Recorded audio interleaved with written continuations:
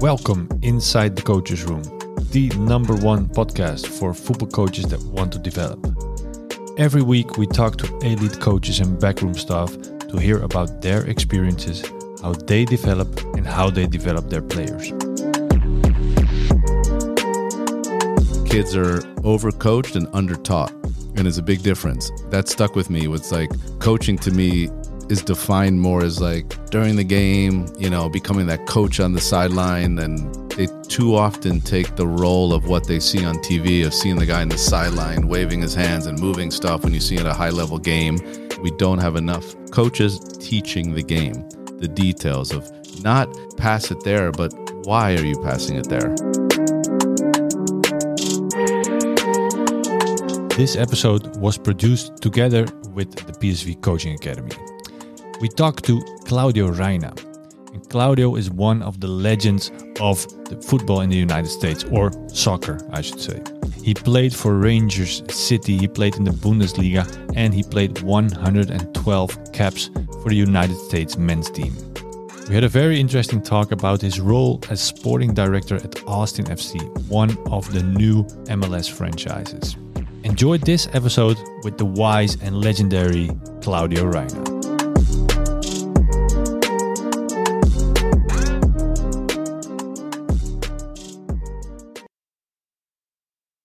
Before we started recording, you were saying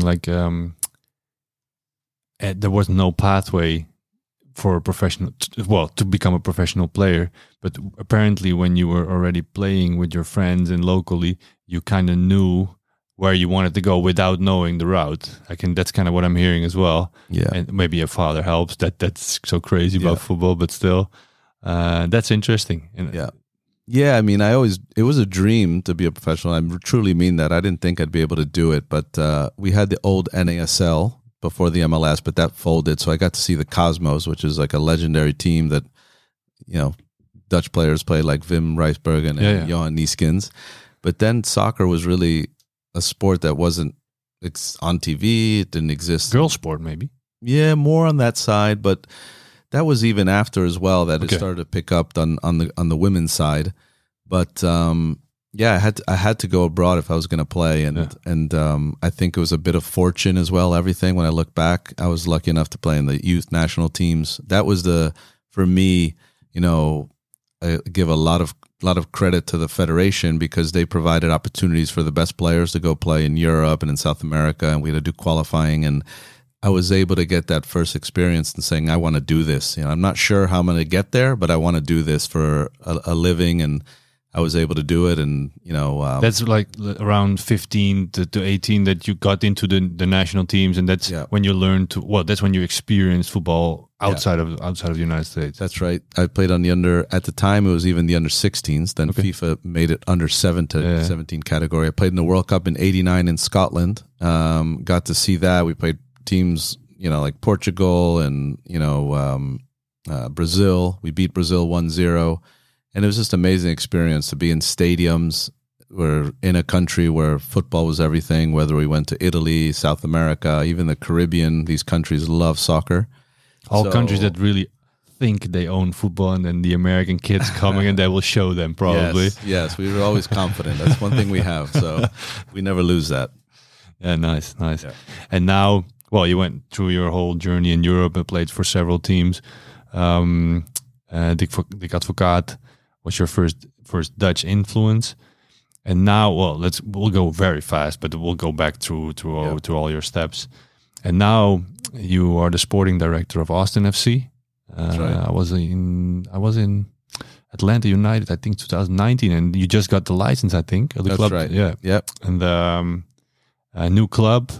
You've been in a sporting director role before at New York City, and now you are the one. Dick Advocaat was influencing you, and now you're on top of the mountain. I'm not saying that's your leadership style, but people look at you and you can influence your own setting, your own context. Yeah. How is it going so far? It's going great. It's a amazing job. I always actually thought I was going to get into coaching, and I had opportunities. As soon as I retired in MLS, there was teams that reached out to me, and so without any experience, they said, "Okay, we want you." Yeah, sure. This was actually quite common at the time. because if they were going to stay domestic, there was players that had experience and some players, maybe assistant, but in some cases I was even, somebody was talking to me about, do you want to coach a team and be like a sort of manager, and we can put in from the other side, you had more than 110 caps, so I can't imagine somebody wants you in the organization, wants you stopped. So please come. You probably know how it works. That's probably I had experience. But I was one where I wanted to take a step back, and what I did in that year is I traveled around to academies. I visited many different academies in Italy. I went to Ajax, I went to Inter Milan, I went to Sporting Lisbon, I went to Manchester City, I went to different places, and I just wanted to see the different places, because when you play, you're just focused on where you're at in your career, and it's while you have amazing experiences, you don't get to see the bigger picture. And I wanted to understand the bigger picture, and I also wanted to know what I definitely wanted to do. Like, what do I want to do? I wasn't sure yet if I wanted to coach, if I wanted to be a sporting director. And my love at the time was, what my passion was like youth development, because the U.S. was really behind in terms of structure, organization. The MLS was still kind of coming together, and we still are, but we've made incredible steps from 10 years ago. I retired 15 years ago, but like from there to now, it's unbelievable. So I worked for U.S. Soccer as a youth technical director, organizing there, trying to get people to think alike, same systems. How do we scout players? These are all the things I picked up. How do we work together? How do we teach the game? How do we talk the game? Because in the U.S., there's so many people that love soccer, so many passionate coaches, but we have everything.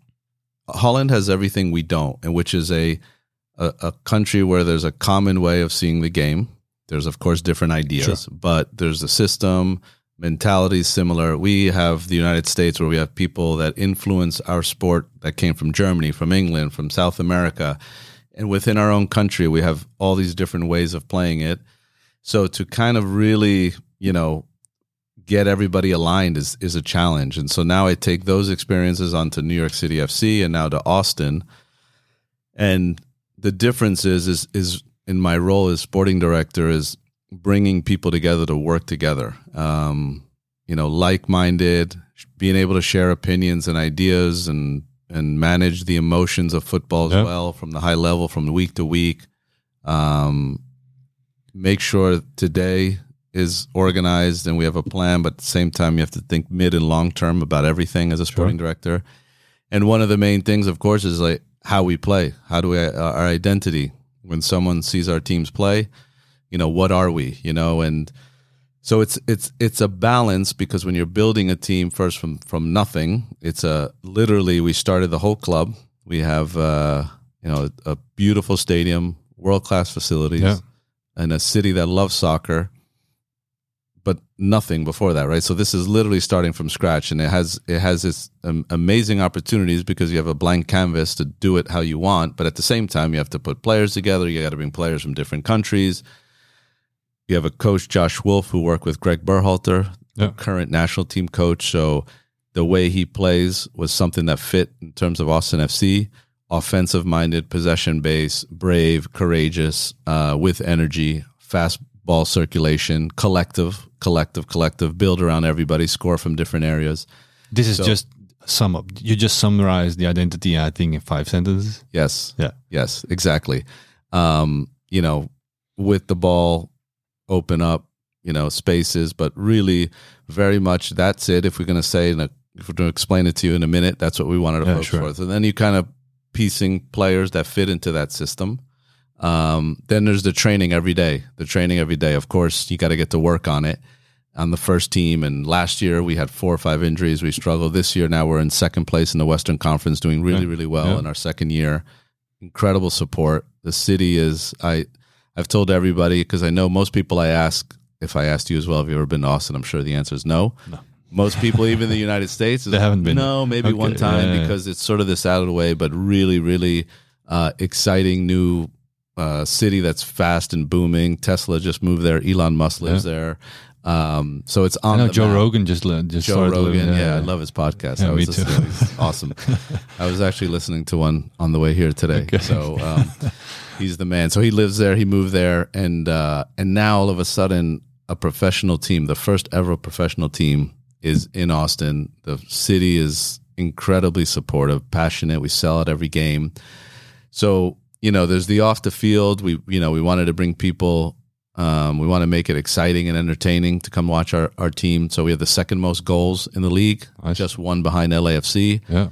Offensive, courageous, and always these things. It's easier to talk. It's easier for us to sit here and talk than actually every day in a meeting room, in a coaching, getting players to believe it.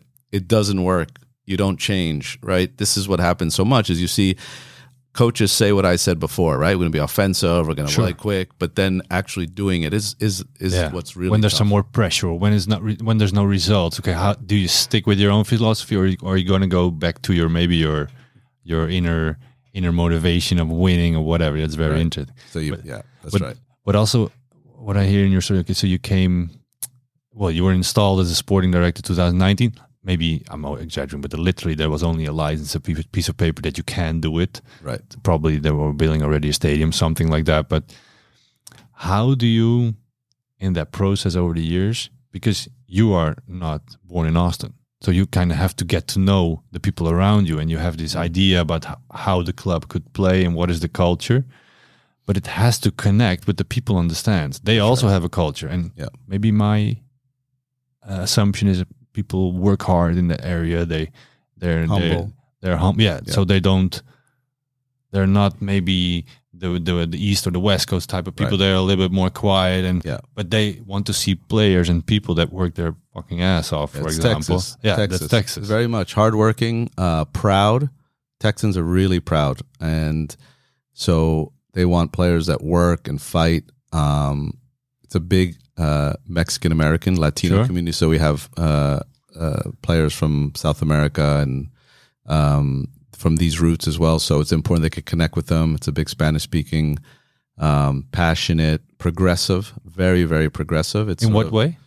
Well, they call it like the blueberry and the tomato soup. So it is University of Texas there. So it's the liberal county. So they're open-minded as well. Very open-minded. Okay. Very, very open-minded. So they're also very knowledgeable in soccer. That's what I noticed right away. And it's something that's changed so much. But they watch the games. They pay attention. They know what's happening. They know when there's a good ball. They appreciate good soccer. So that's something that for us was really important. While they want to win, because everybody wants to win. Even fans will take winning ugly as well. And I'll take it sometimes. But, they absolutely... is a fan base that understands the sport, which is really great, and it's nice to have that. So, we're still a country that has a short history and as a professional league and as a sport when you compare it to Europe, but we're certainly moving in an incredible way. And Austin it's again literally a perfect market for a professional soccer team. Yeah, cool.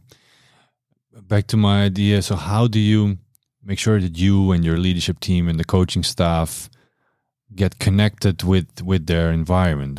Was there anything that you did, or how did you? Because if you're, let's say, you're coming in from a different state, you're the U15 coach because you're a good coach. Mm-hmm. How do you make such a coach or such a guy or woman, or whatever? How do you make them connect with the environment?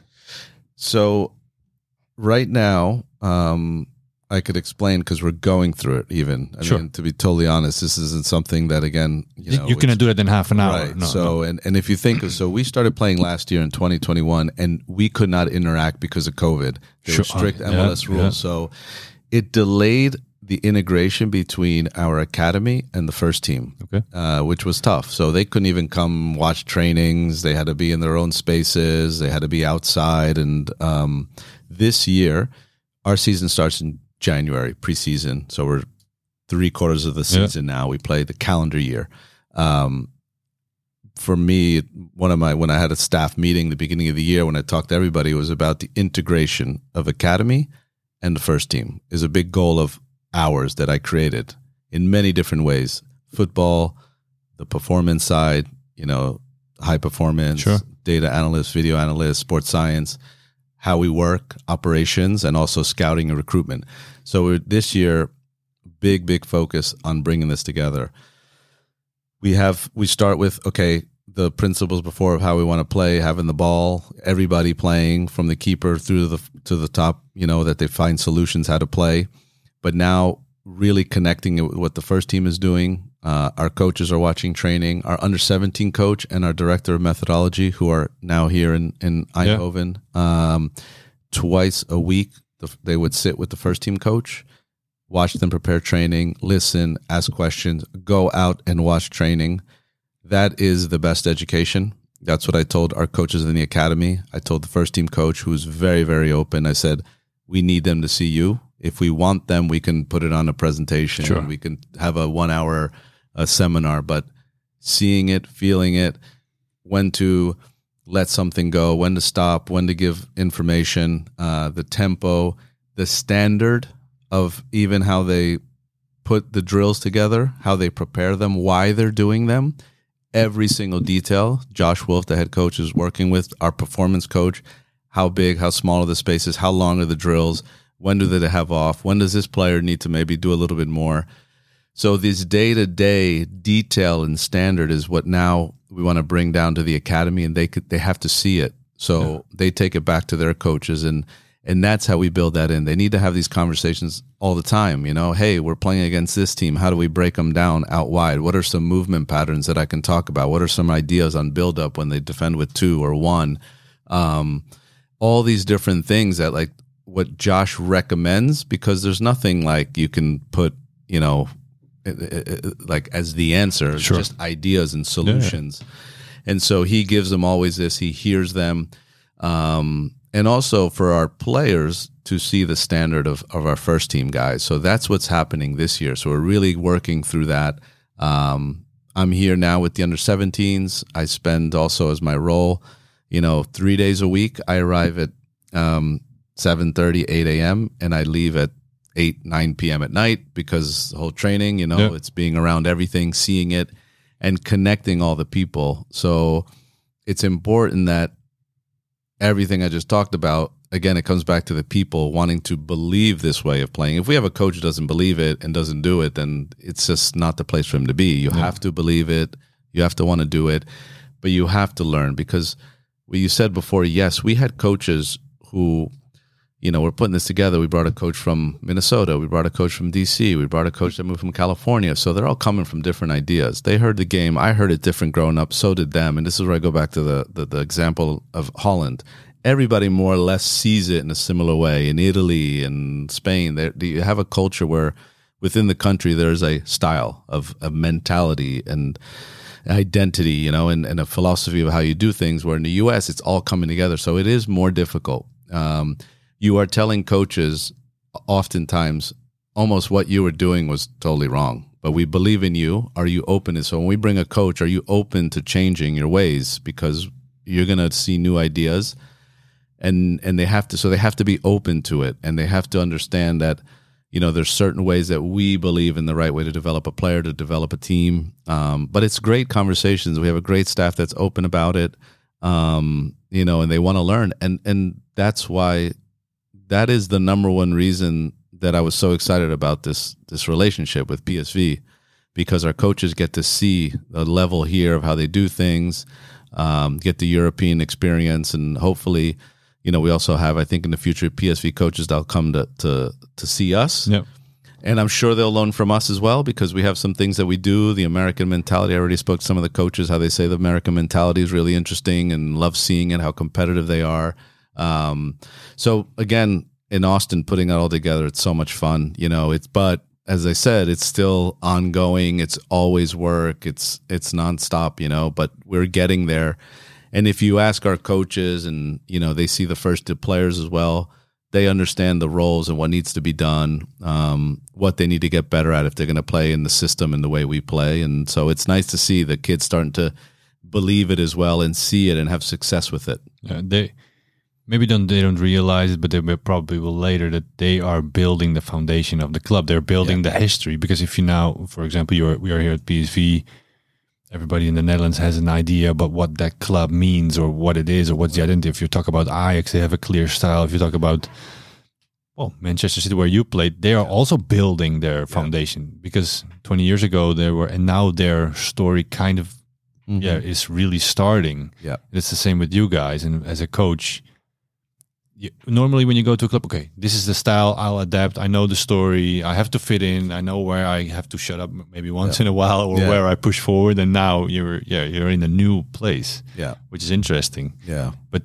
it's easier too, I think, to have something, because then a style allows you to then, when you have to, in the future, if there's another coach, you already know the profile, because if he needs to fit to what you want to be, and when you look for players, it needs to fit to what you want to be. And I almost find it easier. I can't imagine when you see these clubs that, they bring in a coach that was totally different than the one before, and you got to almost re-teach the players a whole new way, because it's not easy. So we want to stay along the same direction, way past, I'm there or anyone else. We are, as you said, we're building something for the next 100 years, and we have to believe in our identity. And we do have a fight about us. We talk a mentality, winning. It's American. And so, there's an aggression that you can't take away from the American player. But now we're trying to really balance the thinking, the tactical, because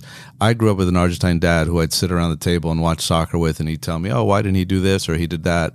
But a lot of our players, most of our players grow up with parents that don't have that background. They played football, American football, or baseball, or basketball. They were the common kids, 3 months baseball, 3 months football, 3 months basketball. And they were the best at they liked soccer the most. And then, I'll do soccer. They were athletic, probably. That's the American kid, And a lot of foreign coaches who come to the U.S., actually, I tell all these foreign coaches to come over, because they think they could turn an American into an English kid, or like, well, in England, everyone watches football here. Why don't they watch soccer here? Everybody watches soccer in Holland or in Spain. I go, this is the American kid, man. Get used to it. You're not going to change them. Learn how to work with them. They love watching basketball. They love watching college sports. All the kids there watch American football. So, don't take that away, because the kids, that's what they grow up with. So these are the things that I think sometimes over the years that I've heard is frustrated foreign coaches, where they think, they'll be like a Brazilian boy. We have a Brazilian coach who's in Miami. I'm like, they're not going to be like that. So, and then hopefully I think they understand and take the feedback, because I was an American kid. I loved the New York Yankees, the Dallas Cowboys, the New York Knicks, and all these teams. Like, it's culture. It's culture. Yeah. So that's the way interesting. Yeah. I've been coaching in America a couple of times. Franz Hoek, do you know him? Yeah. Oh, he had these camps, and I was one of the coaches there. And I spent 2 or 3 times, a couple of weeks in the United States. And the way the kids, there were kids, and I had some college players I was coaching as well. Yeah. And here in the Netherlands, when you coach, you say, okay, blah, blah, this is the exercise, this is the aim. And then the kids go, why? And they look at you, and if you're not convincing, they're not going to do it. Yeah. And there it was, if I even made a sound, everybody stopped. It's also very different types of kids. Yeah. And what I also remember, I was coaching a women's or a girls group. I think they were U17 to U19, so some of them were already in college, or I think you're going to college when you're 19, or is it high school? 18, 19, right. Yeah. And there was 5 players that joined the camp. And then after, I had a pretty decent session, I thought. Okay, it was not like tiring that you're completely killed, but they were tired. And these girls stepped on the back line, let's say, and they sprinted to across the field and back until they couldn't ask, what are you doing? Yeah, this is called suicide runs. This is normal. At the end of training. At the end of training. Yeah. So it's also, I'm talking completely from an outside perspective, but even within the country, you have different styles. And, if I would have said, no, you shouldn't do that.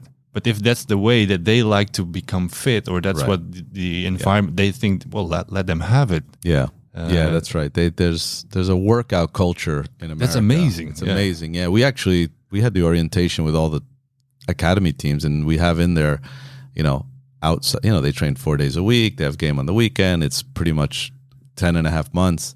If you're doing something else, just let us know. But you don't need anything else, But everybody, these kids are doing individual coach or strength conditioning coach because they feel they still need more. Yeah. So that's always a balance. I'm always trying to. Again, it's a mentality, but I do believe in like multi-sport in the summer. Go play tennis. Go ride a bike. Get away as well. That's my belief and always will be. But you have some parents and you have some kids that all they do, and they're so focused, And again, you're not going to tell them to not do it because that's just in their nature. So I can see that. I see that a lot of kids. They love like extra work and working out and running. Yeah. So. And if you say, okay, we do, I don't know, whatever, you do 5 sprints, and after 5, they're already looking at you. When is the next 5 coming? Yeah. But maybe the interesting side is that the kids after 5 sprints, they look at the coach. But in the end, on the pitch, you want players that take responsibility, and that's always So you have the advantage that they are always there. There's no ego. They're task oriented. They want to perform. On the other side, you want them to have a little bit of an ego. Of course, they will have it in the end, but you want to put that in maybe as young as possible, or they should have it kind of way. I think that's also it can be an interesting way to coach them.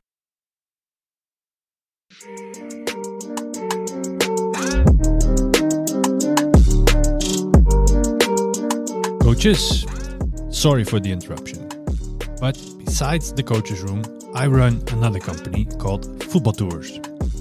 This is a full-service touring company, and we organize pre-season and winter training camps for professional football teams. We do this for both senior and youth teams, and we take care of everything: hotel, training accommodation, friendly matches, whatever you need. Also, we give youth teams the opportunity to train at the best youth academies of the Netherlands. Academies like PSV, Feyenoord, AZ Alkmaar and the KNVB, you can train there with your team.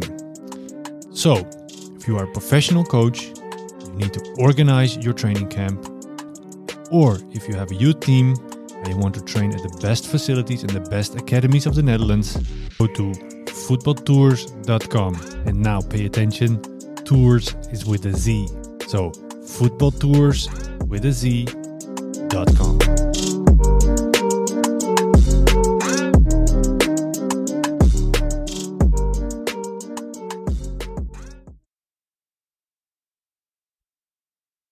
How do you as a club or in your philosophy make sure that the players take that responsibility? Or you, maybe from leadership?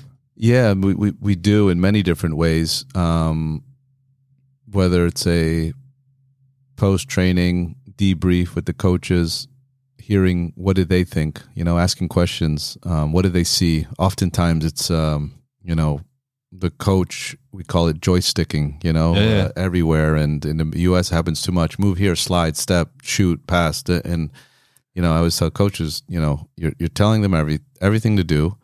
It doesn't work like that. When you're in the game, you have to make the decisions. So teaching them, and so in training, backing off, doing the exercise, let them do it, let them figure it out. And I think in America, you said it before, like they ask questions, and that's sort of the culture too. Why are we doing this? Or hey, I don't understand. And they ask questions. They always look to the coach for the solutions, though, which is not great. At some point, they do have to figure it out. And so you have to encourage kids and kind of throw them out there, make them fail. And that's, I think, what the problem is sometimes don't understand that in soccer, it's just a constant game of mistakes, right? Yeah. So you have to go through them. Okay, why did I make this mistake, that mistake, my positioning? There's so many pictures going on through the game. And I think I had the privilege once to sit with Phil Jackson, the legendary basketball coach, and have a dinner with him. And he was doing like a youth coaching seminar, and I was at a table with him. So I was just like, oh my God, I love basketball. Michael Jordan. One of the best coaches ever. In any sports. The Zen master, they call him. Yoga on the pitch. All that stuff on the court. And it was strange, but then all the players believed it. It was amazing. And he said something to me that really stuck to me, and it's so true.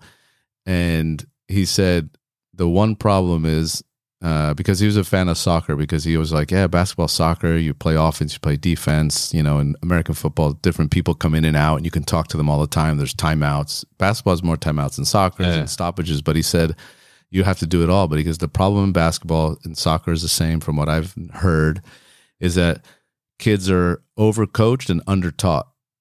And it's a big difference. So that stuck with me. Was like telling the coaches to teach the game, really become a teacher. And too often they are coaching, which means the coaching to me is defined more as like, during the game, becoming that coach on the sideline, and they too often take the role of what they see on TV, of seeing the guy in the sideline waving his hands and moving stuff when you see it at a high level game. And again, I'm speaking from mostly the U.S. experience, what I see.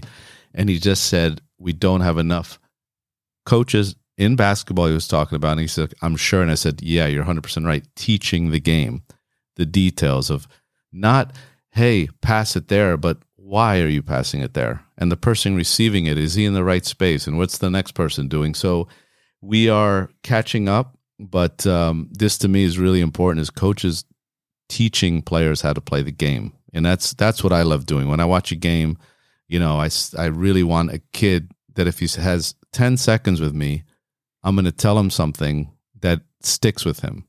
Because as we all know, there's so much more that's just like white noise. Yeah. Well, the actual choice of words, because I was with a game last Monday with the group from Dubai, and I hear all the coaching. And there's no judgment, because we've all been on the sideline, and your emotions get the best out of you sometimes. And and you want the kid to win the 1v1. Mm-hmm. But it's so hard to leave him alone. Maybe either he wins it or he loses it, and then maybe afterwards or in a quiet moment, okay, what happened? Yeah. But we all want to push it so the result goes that way, or the result goes in favor of whatever. Yeah. And then I was in an 8v8 game. And they were all learning patterns to run, and they were U11s. I was like, okay, these kids are overwhelmed with information.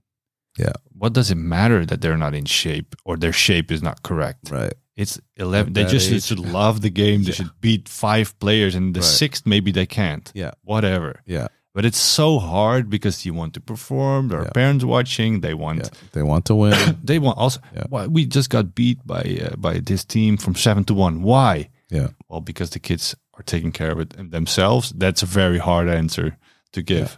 Yeah. Especially in the US, we also have the pay to play model. So the parents pay outside of MLS teams. So MLS now is cost free for academies, but everything else, I have a daughter who plays, and you pay quite a bit of money. We have this, model there that the coaches, and to run a youth club, an amateur youth club, it's a lot more money than here. I think a lot more here is subsidized, and you can play in these amateur clubs. A lot of volunteers involved in all the clubs, so that doesn't really cost any money. So it doesn't exist there. It's big business, sadly, in that way. And so just some context, what is it? What are we talking about? 3,000 to 5,000 a year for a kid to play, and then you're a travel team, or not even? And that doesn't even include if you travel. Okay, so you imagine you have a couple of kids who play, and they scholarship some kids, but you're paying a lot of money. So in a parent, it automatically, in a way, you understand, it gives you a right to say, wait, well, why doesn't my son play more? I pay and he didn't play, or, I question the coach and the way he coaches them. And so it opens up to a little bit more of a critique and feedback and comments where, Austin FC, it's pay to play. You sit back, and the coaches, there's a pro club doing the job. It's much easier. So there are these challenges in these youth amateur clubs, and so that's what you get, and I want to win because the 30 minutes away there's a club that I can go to and spend my money, and they might have a better coach, or they beat us 3-0. And even if you're doing the right thing at this club, the parents just see, well, they won, they beat us, so I'm going to go to that team, and it's not always the right place, and so it's very messy. It's not great, to be honest. There's just a hysteria around youth sports, and parents are they are the worst part of it. It starts for me there, and then it's like the coaches next, and then the players are the last of the sort of. If you put it in context, if I can imagine that I have 2 kids, you have 4 kids, for example, that's going to cost you $20,000 or euros, whatever a year. Yeah. Then you really want quality. That's from there. They have to work their asses off to spend. So you can hardly blame them for their behavior. But still, in the ideal football way, you want them to back off, relax. Yeah. There's so many things involved. You want to relax and understand. It's a journey, and it never ends. It's always my son plays in Borussia Dortmund, and it's the same things at a higher pressure and a higher level, but you don't have the best days. You have great days. You win, you lose, you play bad, and the team. Like I try to explain that this happens. Look at any table, you're gonna lose games, and I think a big problem in the U.S. when I go back to the mentality and culture is so we have a lot of kids who play soccer that come from other sports. The other American sports that you would say are NFL, football, basketball, baseball. Then you have sports like tennis, even lacrosse is, but going back to those other sports, there is always a sort of alpha in those sports, right? The quarterback is the star in high school football, and the running back, the guy who gets the ball, the wide receiver who scores a touchdown.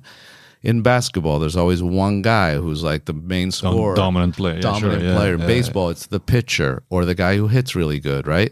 There's these, and in soccer, trying to explain that to an American culture where our fandom for the celeb superstar starts at a young age. Like, oh, my son is the best pitcher on the team. It's very individual in these team sports with certain positions. And soccer, as we know, is not like that. The importance of everybody collectively trying to explain a kid, and I have these conversations in our academy that, oh, by the way, your son right now is a right winger. He might be a right fullback. That happens in this sport. So they're all coming from teams where they're the star, they're the number 9, the midfielder, or the center defender. And now they come to Austin and we have to move them around. So you have to explain this is how it happens. And you look at Gio van Bronckhorst. He played left winger, ends up left back, and has a full career at a high level.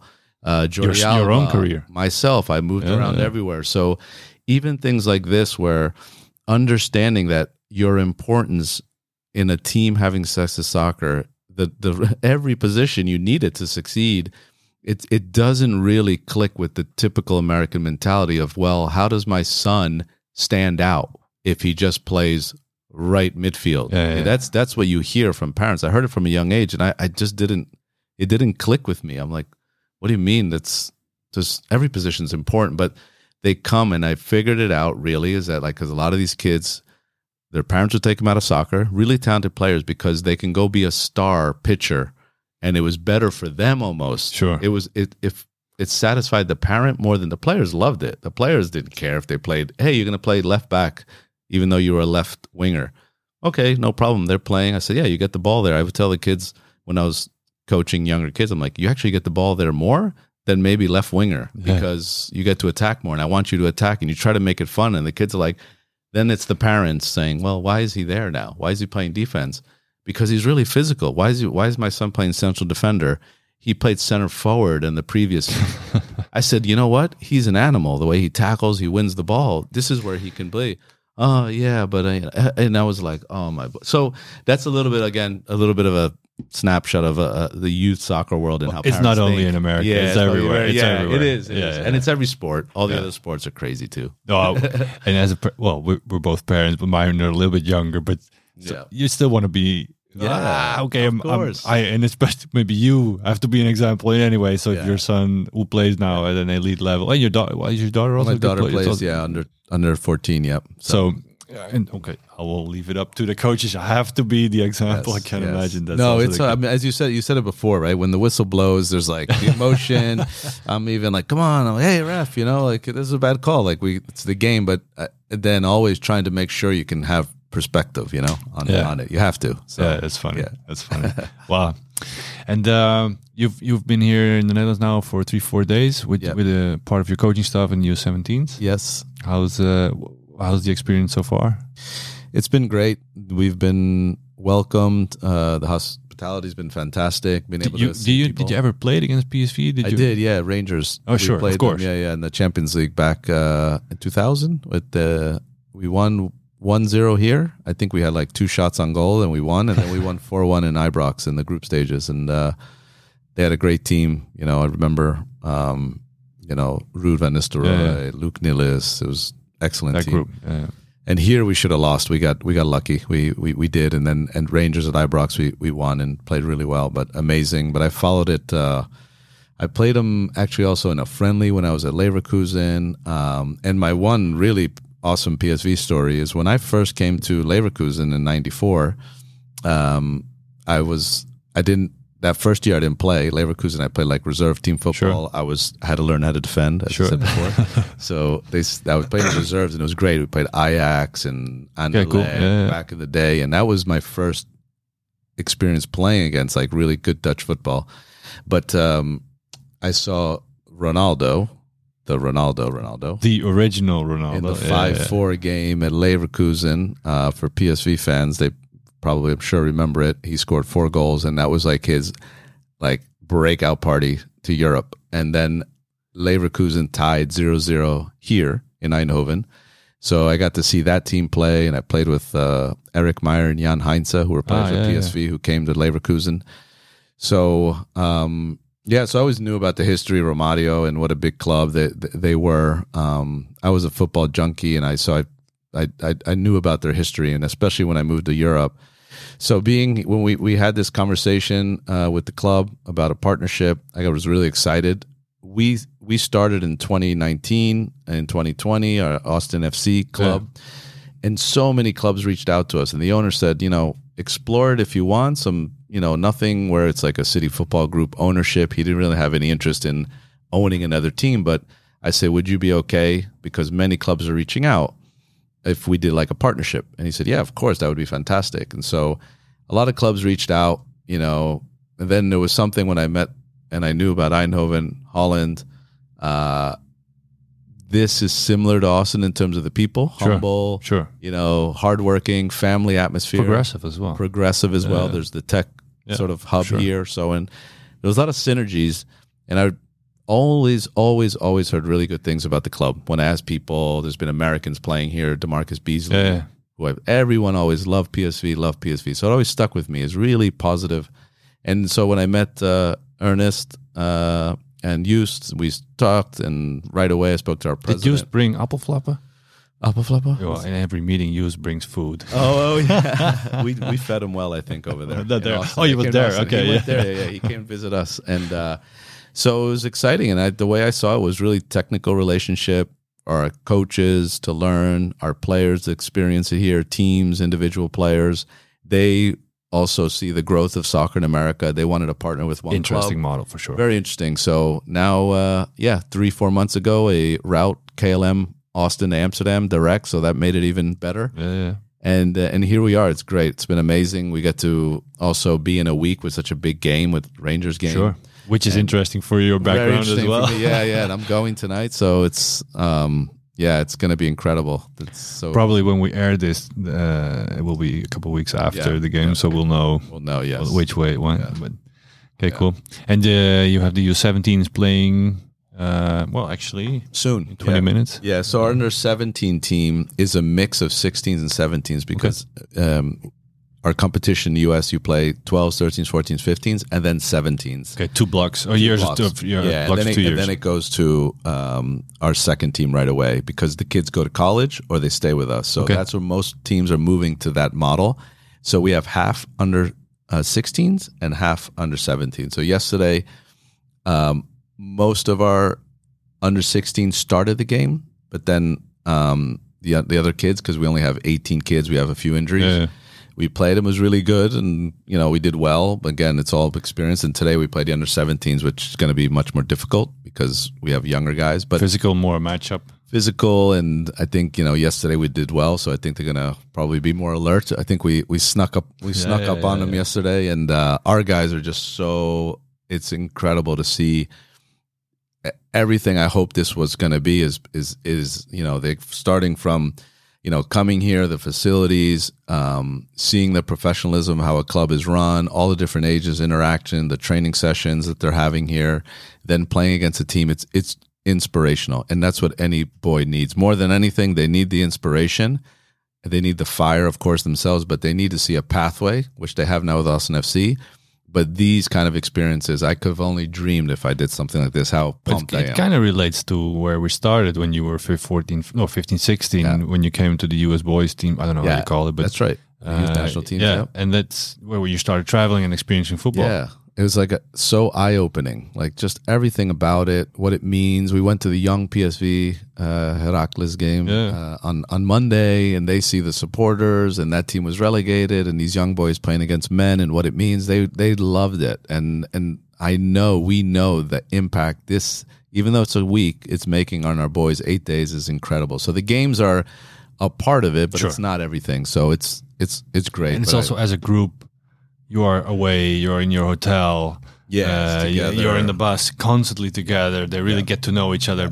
Something happens either for good or bad, but it connects you all together. You're going to look back at that experience. You remember when, blah, blah, blah. They will never forget this trip. That's exactly it. It's a memories they'll never forget. And that's important for any team. So you are doing this with PSV, but any team can, if you're on any level, can create. You can go whatever, if you don't have no budget, you hire 5 tents and you go to a forest and you sleep there one night and you make a campfire, blah, blah, blah, and you have an experience. We talk about all the time with the first team at Austin FC, what can we do? The boys need to get together, whether it's a dinner, we understand just getting away from it, being that team bonding, preseason trip. Sometimes when we travel, it's even better because we bring everybody, they're actually, spending time together, and so important in football to create the culture. And again, even going, when you see a team that's together on the field, man, those teams are tough to play against. Throw out, of course, there's level of play, systems, and all the other factors to it. But when you have a team really together fighting, it's great to see. It compensates a lot of quality. And it sounds, what do you mean? But how many games and teams do you know that just doesn't seem like they're all pulling in the same direction and fighting for each other?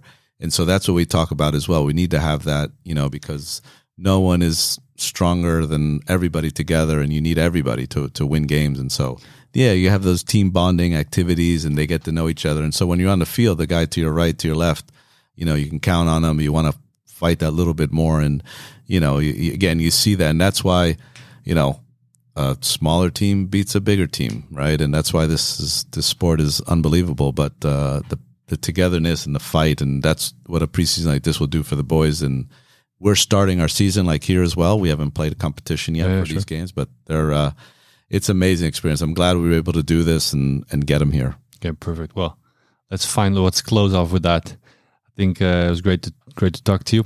It's been great. And I like how you shared in 5 sentences, you could just describe Austin FC, and actually the collaboration part and the sticking together is something that that you're creating with this tour, actually, which you need because it's part of your identity as well. That's right. Yeah, great. Yeah. We already had your nomination, so Arthur, we're going to call you Arthur Newman. Yes, PSV legend, guy, and a lot of good stories. I know. Maybe there's some whiskey stories in there as well, which he's still in working in. Dancing stories. But thank you very much, Claudio, and let's enjoy the game. Yep. Thank you so much.